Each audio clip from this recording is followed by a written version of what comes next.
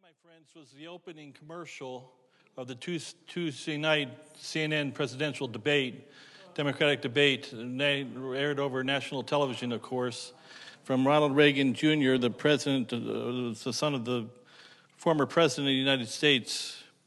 He knows his audience, and the commercial, I'm sure, cost several $100,000. It was strategically well-placed money by the Freedom from Religion Foundation.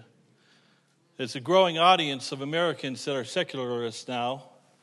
I saw on the news, on Fox News on Friday night, the largest growing religious group is the Nons, N-O-N-S. And we're growing by about a percentage a year for the last 15, almost 20 years, of those that have no religious affiliation in America whatsoever. The target audience was the Nons. It was interesting that the debate, there's a wide, I'm sure you all watch it, right? You all watch the debate, right? There was not an American flag on the stage. It was 12 Democratic presidential candidates, all full-blown socialism on display. Socialism and atheism goes hand in hand. They're sisters. In socialism, all men are evolved equally, but some are more equal than others. There is no God in socialism, just the rights of man, equality, so-called. So much for the American motto, "In God we trust." Ronald Reagan Jr., a devout atheist since he was 12 years old, he claims, supremely confident that God does not exist. With a mocking smirk on his face, that commercials ran several times before, the first time in 2014, he says, "I'm not afraid of burning in hell." Now the Bible says in Psalm 14, and we'll get to our text, Psalm 14, verse 1, the fool, notice the Bible says, the fool have said, not the fool believes in his heart, but the fool have said in his heart. You see, you tell a lie long enough, you start to believe it yourself. The worst person you can lie to is yourself. The first person you lie to is yourself. The fool have said in his heart. You see, the Bible tells us that it's clearly evident by the things that created that all men, that creation is God's doing, that it's evident. But the fool says in his heart, there is no God. Now, I believe the Bible is totally inspired by the Lord, of course, and preserved, inerrant, and so forth. And I thank God for our King James Bible. And it's preserved, inerrant, and yet I thank God that every word is there for a purpose. But I want you to notice in the text, again, look at the verses very carefully. Verse number 1. The fool hath said in his heart, notice the next two words, there is. It's in italics. Now, that's for us uneducated, us English folks that don't know Hebrew. It's supplied by the translator, of course, so it makes sense. There is no God. But I want you to know there's a premise, there's a precondition. The fool hath said in his heart, no God. He says in his heart, no God. And then he begins to declare to others, he begins to say, the fool hath said in his heart, there is no God. Ronald Reagan is supremely confident, once again, that God does not exist. Well, I am supremely confident for one person, and maybe several more in this room, hopefully, that God does exist. And the God that I'm talking about is the God of the Bible. There's a lot of gods out there, aren't there, today? Gods and goddesses. The Parmars were here in the early morning service, of course. Pastor Parmar left, obviously, but in India, there's hundreds of thousands of gods. Islam has God. The Jews have God. The Buddhists have God. The New Agers have all the different versions of God, but I'm talking about the God of the Bible. The Bible says, the fool hath said in his heart, there is no God. Verse number 2, or verse number 1, again, the balance of the verse. They are corrupt. They have done abominable works. There is none that doeth good. The Lord looked down from heaven upon the children of men to see if there were any that did understand and seek after God. Romans says it this way, no man seeketh after God. They're all gone another way. They're together becoming unprofitable. There's none that doeth good, no, not one. It's a reiteration of these verses in front of us here. Verse number 4, have all the workers of iniquity no knowledge, who eat up my people as they eat bread and call not upon the Lord. We have a generation that's no longer calling upon the Lord. The nones, the secularists, the non-Christians, the anything goes crowd, the New Age crowd, the atheist crowd. Well, Ronald Reagan, for the last time, or maybe he says there is no God, and he's not afraid of burning in hell. Well, I say to you this morning here that I know that there is a God, and he's the God of the Bible. And I want to give you as simplistically as I can, a very simple message this morning. 3 simple summaries why I know that there's a God, and why he's the God of the Bible. First of all, number 1, the God of the Bible, he satisfies my intellect. He satisfies my intellect. We are created with knowledge and with wisdom. God put a brain in our heads. And God alone is the only complete answer to the answer to the universe and all things. For in him we live and move and have our being. How did all this come about? How did everything that we have, our very existence, how are we here? He answers 4 questions in regards to and satisfies my intellect in 4 ways. First of all, in regards to my origin. My origin. How did I get here? There's only 2 really, when you boil it down to the lowest common denominator, there's only 2 possibilities. Either we were created or we evolved. You got to figure out which way we came. I gave the illustration when grew up as a kid. We grew up before all kinds of different laws that we have today. Of course, we had cars go to junkyards. Well, guess what? When you lived out in the country in Ohio, you created your own junkyard. We had our old cars, actually our grandparents' cars. We had woods behind our house, and we would take our tractor and we would hook up to an old car when it would breathe its last breath and roll it out into the woods. And I remember as a little kid playing in these cars with weeds growing up through the floorboards, through the seats, and through the metal that was rusting and so forth. I mean, they were 1930s, 1940s, 50s cars, whatever they were, and they just dissolved into hardly nothing. I was back home like 20, 25 years ago, and I couldn't even find where these cars were. They were that far gone. I want you to know that those old Edsels or whatever they were, I don't think we had an Edsel. I think they were the cheapest cars of the day that Grandma and Grandpa bought. They didn't, when we went out there 50 years later or 100 years later, they didn't turn into a Mercedes-Benz. Things go from a state of order to a state of disorder. You have to, if you're a Ronald Reagan Jr., you have to believe in evolution because you don't believe in God. The odds of evolution occurring by chance are so infinitely small that it is a miracle in itself that such things are still taught as if they are fact in our public schools. In a book called A Closer Look at the Evidence by Richard and Tina Kleiss, let me read this. They quote from a evolutionist scientist by the name of Harold Morowitz. This scientist, this evolutionist, estimated the probability for chance formation of even the simplest form of living organism at 1 to 1/10 to the 340,000th power. Now, if you can't fathom that, don't worry, neither can anybody else in this room, including me. He made it in simpler terms. He said it this way. By comparison, only 10 to the 20th power, that's 10 followed by 20 zeros, of grains of sand could fit within a cubic mile. And 10 billion times more, or in other words, 10 to the 30th power, would fit inside the entire earth.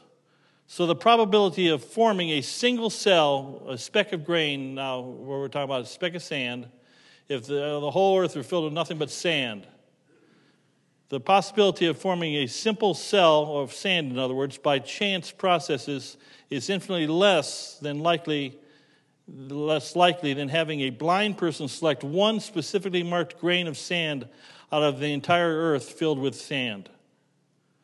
In other words, a blind man would have a better chance of picking up one grain of sand than that a single cell could ever be evolved. In fact, he goes on to admit, this is from an evolutionist, 5 billion years is nowhere long enough for evolution to have taken place. 5 billion years. In all reality, and this is from the author of the book now, all of eternity would not provide enough time for random processes to form the enormous complexity of life.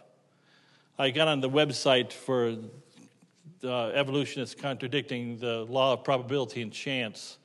They said creationists and intelligent design people greatly exaggerate the numbers. It's not 10 to the 300th power or whatever you have, the chance for a cell. It's only 10 to the, and they have a maybe 24th power, 10 followed by 24 zeros. They're admitting that there's still, you have to believe in blind chance to believe in evolution. But there are many people, millions of people in their public schools today, in socialism and in atheism in godless countries around the world. We're taught that we evolved over time, and they call it science. So I say that God alone, he satisfies my intellect in regards to my origin. How did I get here? That he created me. In the beginning, God created the heavens and the earth. God created man. But he satisfies my intelligence not only in my origin, but in my meaning. Why am I here? What's your purpose in life? Some think it's to eat, drink, and be merry, for tomorrow we die. The Epicurean lifestyle. Go for all the gusto you get, only go around once in life. Here, discuss. Is there a purpose in your life? If we're just an evolutionary blob, a mistake of the cosmos, what's our purpose? There is no purpose. All things are but vain. Vanity of vanity, all is vanity. But God has a purpose for your existence. Young people, let me talk to you for a minute. God has a divine design for your life. But God gives choice. And you got to make choices in your life. Life is not a dress rehearsal. You only go around once. You can't have a do-over on this earthly thing called life. God has a purpose for your life. Atheists believe life has no meaning. Time plus matter plus chance equals an empty life. Those that study history, if you're not a creationist, if you're not a biblicist, you don't have any rhyme or reason to history. It's just a bunch of uncoordinated events. But you want to know a great definition of history. History is his story. The continental divide of human destiny is none other than the cross of Calvary. It divides AD from BC, before Christ, after Christ. He's got a purpose in our life. He's got a purpose in all the events that take place. Last week, the preacher Sunday night was mentioning about, Brother Phipps, about the fact that God rules the affairs of men, of course, and he has a purpose for America. He had a providential plan for America. He had a providential plan for your life. He has a providential plan for nations. He has a providential plan for the future. Life has meaning. Life has direction. So he satisfied my intellect in regards to my origin. How did I get here? In regards to satisfies my intellect in regards to my meaning. Why am I here? Letter C. And this is devoid from the Democratic platform today, the presidential platform and otherwise as well, I'm afraid. It satisfies my intellect in regards to my morality. The definition of right and wrong. Remember when it used to be in the old days when baby out of the womb was sanctified? When in the womb it was the rights of the mother, right? It's choice, it still is. But now, just in recent months, in the last year or so, we'll keep the child alive and stable until the doctor or the mother makes a decision. We've changed our morals. Whose morality are we going to follow? If life has no meaning, there's no morality, it's subjective. That's what the evolutionist believes. Moral relativity, no absolutes, just leads to chaos. If you've ever studied much of World War II, Adolf Hitler, it's estimated to Google how many people did Hitler kill, you come up with a number of 43,500,000. 43.5 million. How many people did Stalin kill? Google that. I already did it for you. The answer is, according to Wikipedia, we can always trust Wikipedia, of course, is between 3 million and 60 million people. One said, if you kill one person, it's a murder, but if you kill a million, it's a statistic. I mean, who's counting? We're in 1 million or 60 million? And who's saying that they're wrong? If morality is defined in your own way, who's saying that what Hitler did was wrong? He's just trying to cleanse the nations of the vermin. Who's saying he's wrong? In communism, to kill tens of millions, hundreds of millions of people. Who's saying it's wrong? What makes taking life wrong? Because you think so? Because I think so? What makes homosexuality wrong? Because I think so, or you don't think so, or whatever? What makes these things wrong? Not because I think so, but because the Bible says so. The Word of God is a standard. There's a morality between right and wrong. It's defined in God's Word. We have a final authority. We're trying to do away with the final authority. America's been going downhill for sure since 1962 and 63 when we took prayer out of our public schools by an atheist, Madeleine Murray O'Hare. Then we took Bible reading out of our public schools. We said we can't have the Ten Commandments on our courthouse lawns, so we can't ever talk about them in school. We can't put them on the walls. There must be separation, as Reagan Jr. tells us, of church and state.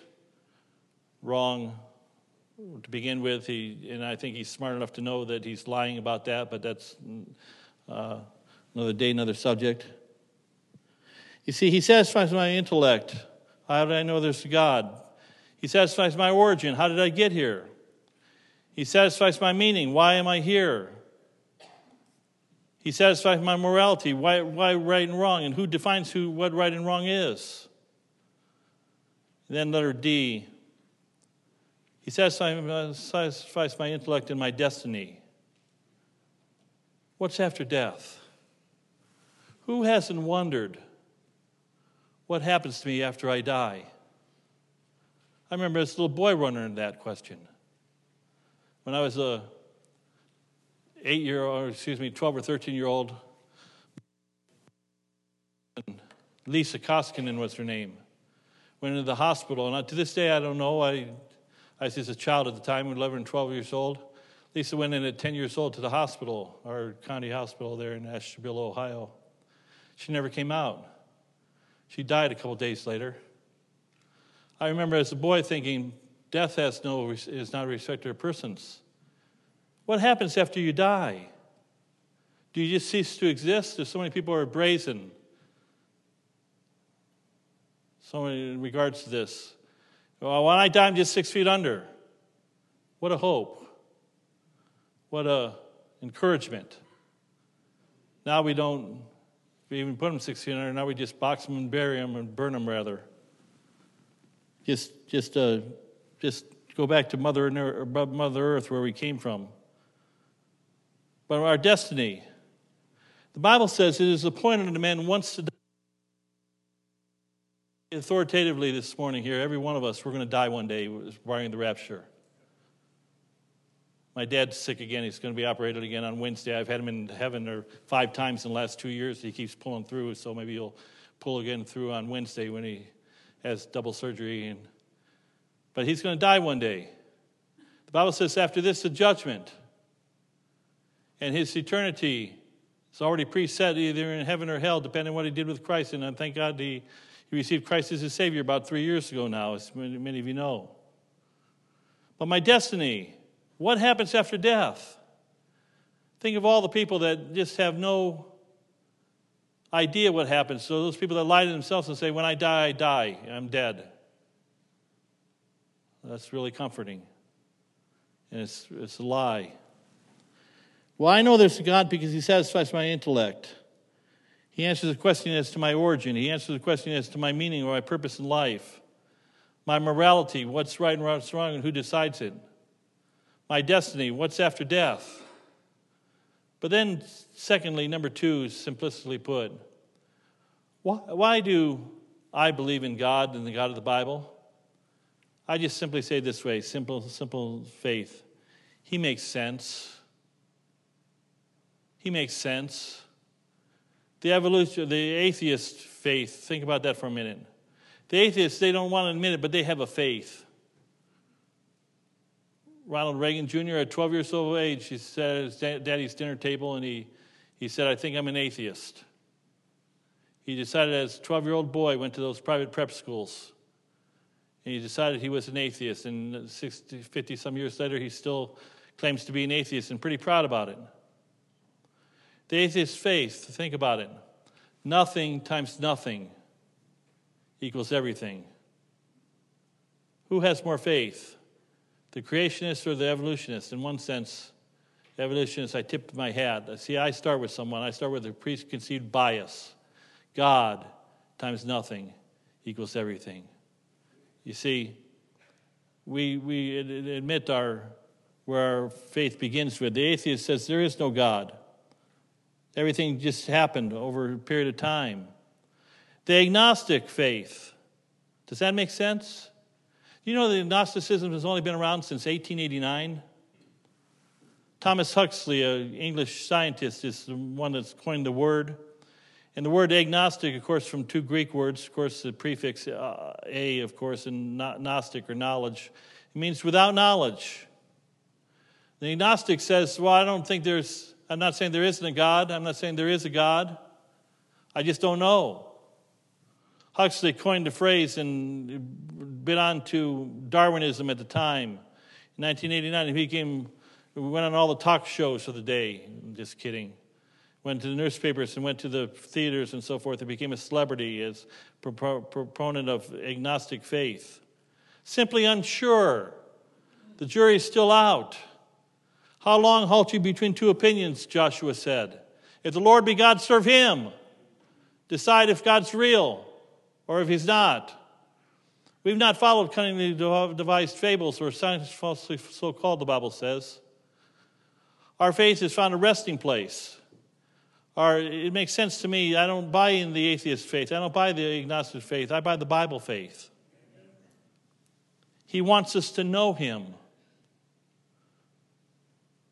He said in the very first verse of Scripture, we've already alluded to it, I'm sure. In the beginning, God created the heavens and the earth. He wants us to know who he is. He wrote a book. He gave his name, Elohim, the self-existent one. In the beginning, God created the earth. And in the first chapter, we see him making man, and we see the love letter starting to unfold. We get to the end of the book of the Word of God. We get to Revelation chapter 1, verse number 1. The revelation of Jesus Christ, or the unveiling of Jesus Christ, which God gave unto him to show unto his servants things which must surely come to pass. And he sent and signified by his angel unto his servant John. All of Revelation is a revelation.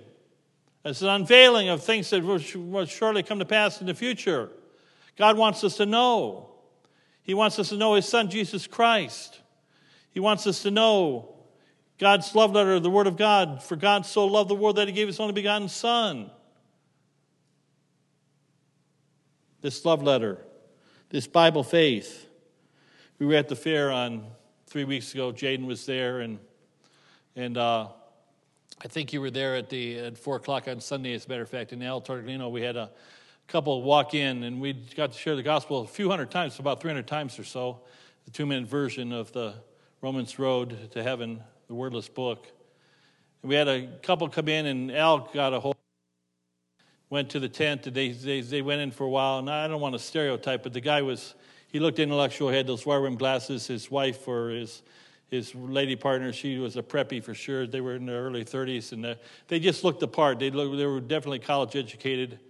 They just nothing wrong with college educated. That's fine, but they looked the part, and they wanted to come in, and they wanted to argue is what they wanted to do. They just were inquisitive in regards to how these strange people had faith in, and they started off, and I was eavesdropping as I was preoccupied again with other people and so forth, but every time I could, I was listening in the conversation. They sat there for about a half hour, and Brother Al did a wonderful job with them. But I remember they said something to this effect. They said, well, we believe in science, but you folks believe in faith. We have evidence. You just have rationale, or you just have blind ism. Well, nothing could be really further from the truth. The Bible says we don't hold to science falsely so called. We've not cunningly devised fables. Our faith is a reasonable faith. The Bible says, come now, let us reason together, saith the Lord. Though your sins be as scarlet, they shall be white as snow, though they be red like crimson, they shall be as wool. The Bible is a reasonable book. It's a reasonable faith. It's a logical book. In the beginning, God lays it out. He doesn't explain how he came about and so forth. And they going back to the couple, they asked the question. One of the questions was, well, who created God? Here's the best answer I give to that. No one. He's self-existent. God's always been. You say, that's preconceived bias. Yes, it is. My faith begins with God. Ronald Reagan Jr.'s faith begins with nothing. Who's got more faith? You see, so we see this fact that God, the God of the Bible, exists because he satisfies my intellect, our origin, our meaning of life, our morality. Why we do what we believe, what's right and what's wrong, and why it's right and wrong, because God says so. All right, my destiny, there's a heaven and a hell. What happens after death is a judgment, and then eternity. He makes sense. There's the atheist faith, which really says nothing times nothing equals everything. The agnostic faith, it just says simply unsure, you can't know. There's the Bible faith, and that leads me to my third truth. How I know that God exists. I actually know him. Okay, my mom makes the illustration again this morning. Pretty much every week she makes an illustration. How many met my mother? How many? My mother's 81 years old. There are only about 6 hands raised. She hasn't been out here 3 years or so. My mom's real. I came from my mother's womb. I don't remember it, but by faith, I believe I came from her womb. She told me that, and I see my genetics in her and my dad and so forth. But my mom's real. You've never met my mom. How do you know she's real? You got to take it by faith. My faith. I'm telling you, mom's real. I actually know my mom. And I know her quirks and idiosyncrasies, and I got a lot of them myself. It's in me. We're created in his image. I know him for just simplistically put 4 reasons. I know him, first of all, through creation. I've already delineated that. The Bible says, the heavens declare the glory of God, and the firmament showeth his handiwork. Day unto day utter speech. Hasn't it been beautiful this fall, these fall leaves this last couple of weeks here? It's been gorgeous, hasn't it? Who created those leaves? I was going to pick 100 leaves. Really, I was going to do this beautiful leaf. I was too lazy. It was raining the other couple of days ago, and I said, they'll be wet and soggy. And then I said, you guys will all tear them apart. I'll give everybody a leaf. Just want you to look at those leaves, those oak leaves or those maple leaves that are now falling off the trees and turning different colors. The beauty and the intricacy of that. I don't know this for a fact, but I think I know it for a fact. They say, I don't know whoever they is, that there's no 2 snowflakes alike. If there's no 2 snowflakes alike, I doubt if there's 2 leaves alike. God created every one of them with his divine design. I look at a leaf, I look at a blade of grass, and I see my God. Romans 1:20 says it this way, for the invisible things of him from the creation of the world are clearly seen, being understood by the things that are made, even his eternal power and Godhead, so that they are without excuse. I see God through general creation, or general revelation, rather, through his creation. But then, my friend, it's not enough to get you saved. That's enough to bring you to the knowledge of salvation, or to bring you to the door of salvation. But you need more than just general revelation, the general revelation of creation. You need... I know God not only through his creation, but I know him through his word, through the Bible. Thy word is a lamp unto my feet and a light unto my path. I'm so glad I chose as a young teenage boy, older teenage,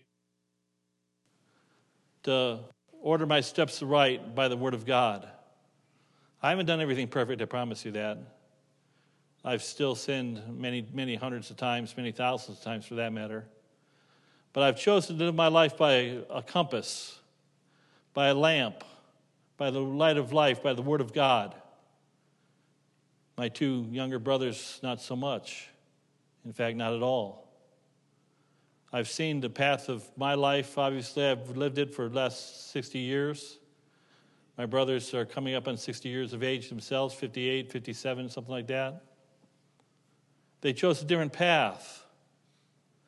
Jesus said in John chapter 8, verse 12, he spake unto them, saying, I am the light of the world. He that followeth me shall not walk in darkness, but shall have the light of life. There's light in his word, but men love darkness rather than light because their deeds are evil. They mock the things of God. They mock the things of Christ. They mock the things of the Word of God. They mock creation in the first chapters of Genesis, that God created the heavens and earth in 6 days, created all the things that are therein. But I know God through the revelation of his creation, through his word, through the pronunciation, through the coming of the Lord Jesus Christ. But thirdly, letter C, I know God, I know him through his Holy Spirit.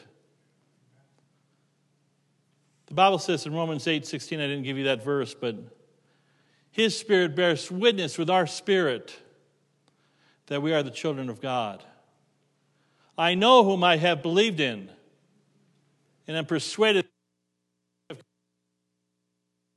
The natural man receiveth not the things of the Spirit of God, for they are foolishness unto him, neither can he know them, because they're spiritually discerned.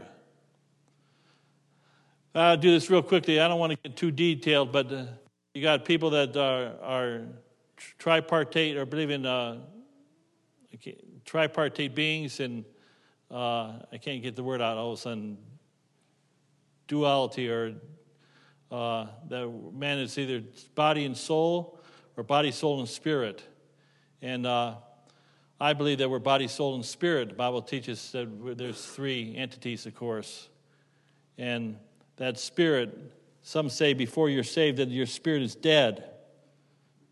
And I don't disagree with that, of course. But my spirit was made alive in Christ through his Holy Spirit. And he bears witness in my spirit. And he speaks to me, and he walks with me, and talks with me, and tells me I am his own. And the joy we share as we tarry there, none other has ever known. And so I know God, I know him personally through his creation, or generally through his creation, personally through his word. We're born again by the incorruptible seed of the Word of God, through his Spirit that indwells us when we receive Christ as Savior. And then, of course, it is culminated through the new birth. I know God because once upon a time I was born the second time of, my first time from my mother and father, my second time from above, from the Spirit of God through the Lord Jesus Christ. Jesus said to Nicodemus, you must be born again. I know you know the name now, Ronald Reagan Jr. for sure. Do you know the name Michael Reagan? Michael Reagan was the son of March 18th, 1945, to Irene Flogger from Los Angeles. She was a single mom. She gave up Michael for adoption. He was adopted by a lady named Jane Wyman, who was a Hollywood actress, who married a Hollywood actor by the name of Ronald Reagan. And as they say, the rest is history. Michael Reagan grew up as the adopted son of the Reagans. He had a troubled childhood, for the record. Got into drugs early on. He was very public about it. He was molested at camp as a boy for years by a certain counselor. He got messed up, and he began to hate God and so forth. Make a long story short, one day, Michael Reagan when he got in his 20s, he had a life of drugs and life of problems throughout his life. He came to know Jesus Christ as his Savior. He was adopted in the family of God. He wrote the book Twice Adopted. Adopted once by a human man and woman, and then he was adopted by the Lord Jesus Christ. On Wednesday, the commercial, of course, aired Tuesday night. Michael Reagan went on Newsmax and talked to Hayward. I can't think of his first name right now, but went to Newsmax television and Backing up to 2014, Michael said of the first time that commercial was aired was on Comedy Central of all places. Now it's on the Democratic National Debate stage. Michael said, I remember having dinner with my father, i.e. President Reagan, with our family. We were having dinner and he, that's Ron, was talking about his atheism at dinner one night, and my dad leaned over to me and grabbed my hand and said, my only prayer is that my son becomes a Christian. And that was his prayer, Michael went on to say.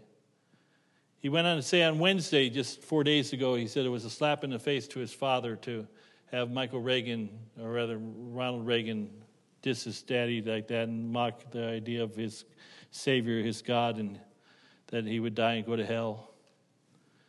I close with two questions and two statements, if you will. Question number one this morning. Can an average person, even a child, know God? We're in the book of Hebrews, or book of Psalms this morning. It was written in the Hebrew language. How many know Hebrew? How many can read Hebrew? I didn't think so. The New Testament written in Greek. How many know Greek? You might know a little bit. I have just a working knowledge of Greek, a couple years of Greek, that's all. But can a child, can an uneducated person that only knows one language, can they know God? Can God come to them? I told the story 1,000 times for 30-second version. When I sat in that second row of that Baptist church as an 11-year-old boy at a revival meeting, I said it many times, I didn't even know I was going to a revival meeting. The preacher preached on a hot message on hell. Hell had fire. Hell had brimstone. And I sat there with my Cleveland Indians Wahoo baseball cap on, my little jacket, and the preacher gave the invitation. Church was packed, 100-plus people there in that little country Baptist church. And the invitation was given just as I am without one plea. If you need to receive Christ as your Savior, come forward and get saved. I didn't even know what that meant. I just know I didn't want to go to hell. I went forward. It wasn't the coming forward that saved me. It wasn't even the fact that the preacher took me back to his back office after the service that saved me. It wasn't the fact that I was in church that saved me. But that day I called upon Christ to save me. I didn't know a lot. I didn't know many things about doctrine. I didn't know that Jesus was God. I just know that God had a son, his name was Jesus. He died on the cross for my sins. I asked Christ to come into my heart. I don't have a Harvard education, you can all tell that. I don't have a 70 degrees behind my name. I'm not just an average Joe, the average country kid that grew up and trying to do the best he can. But I want you to know that that day I received Christ as my Savior. And I want you to know that I am no longer afraid of going to hell. I was afraid. You should be afraid of going to hell if you've never received Christ as your Savior. But I know whom I have believed in. I know I'm on my way to heaven now. I know I don't deserve it. It's all by grace. One question I've always asked is why? Why would God save a wretch like me? You ask yourself that question. I no longer, I think in answer to the first question, can an average person, can a child know God? I know him. He saved me. But then I ask a second question. Is it possible, beyond any shadow of a doubt, is it possible with any shadow of a doubt to, with confidence, supreme confidence, like Ronald Reagan Jr. in a converse way, that you know for sure that you can go to heaven when you die? The answer, according to the Word of God, is yes, it is. 1 John 5:13, these things have I written unto you that believe on the name of the Son of God, that you may know that you have eternal life, that you may believe on the name of the Son of God. I now know when I die, I'm going to heaven. Forever. To live forever with my God. I know that for a fact. I know whom I believed in, and am persuaded that he's able to keep that which I've committed unto him against that day. And I did it by simple faith and trust in Jesus Christ. Take your pick, and we end with this. Take your pick. You can be an unabashed atheist, not afraid of burning in hell. You can say, I just evolved over millions of years, and religion is a big crock, especially that Christianity. Or you can say, I believe God. God satisfies my intellect. He makes sense to me. And I'd like to know him, and he's given his son that we may know him. Paul said it this way, that I may know him in the power of his resurrection and the fellowship of his suffering. We've got one life to live for Christ. Let's make it count for the Lord. Heavenly Father, thank you for your word this morning. Lord, you've commanded us to trust you. That requires faith, but without faith it is impossible to please you. Lord, maybe there's someone here today that needs to put their faith and trust, their full faith and trust in Jesus Christ for their salvation. I pray you'd speak to their heart. Lord, some would pray, have mercy on Ronald Reagan Jr.'s soul. Lord, certainly I pray for his salvation. I know his dad prayed for his salvation for many years. He's been gone in heaven for many years now. Lord, if he doesn't repent, he shall definitely perish. He'll go to that place that he says doesn't exist. But Lord, we thank you that there's salvation in Christ. Have your will and way in our midst, dear God, we pray. Lord, the Holy Spirit of God, if there be someone that needs to be saved today, Lord, save them this day, we pray. Bless and pray in Christians, Lord, work in Christian hearts as well, we ask, and I pray this in Jesus' name. Amen. 163 as we stand together, 163. Only trust him, only trust him.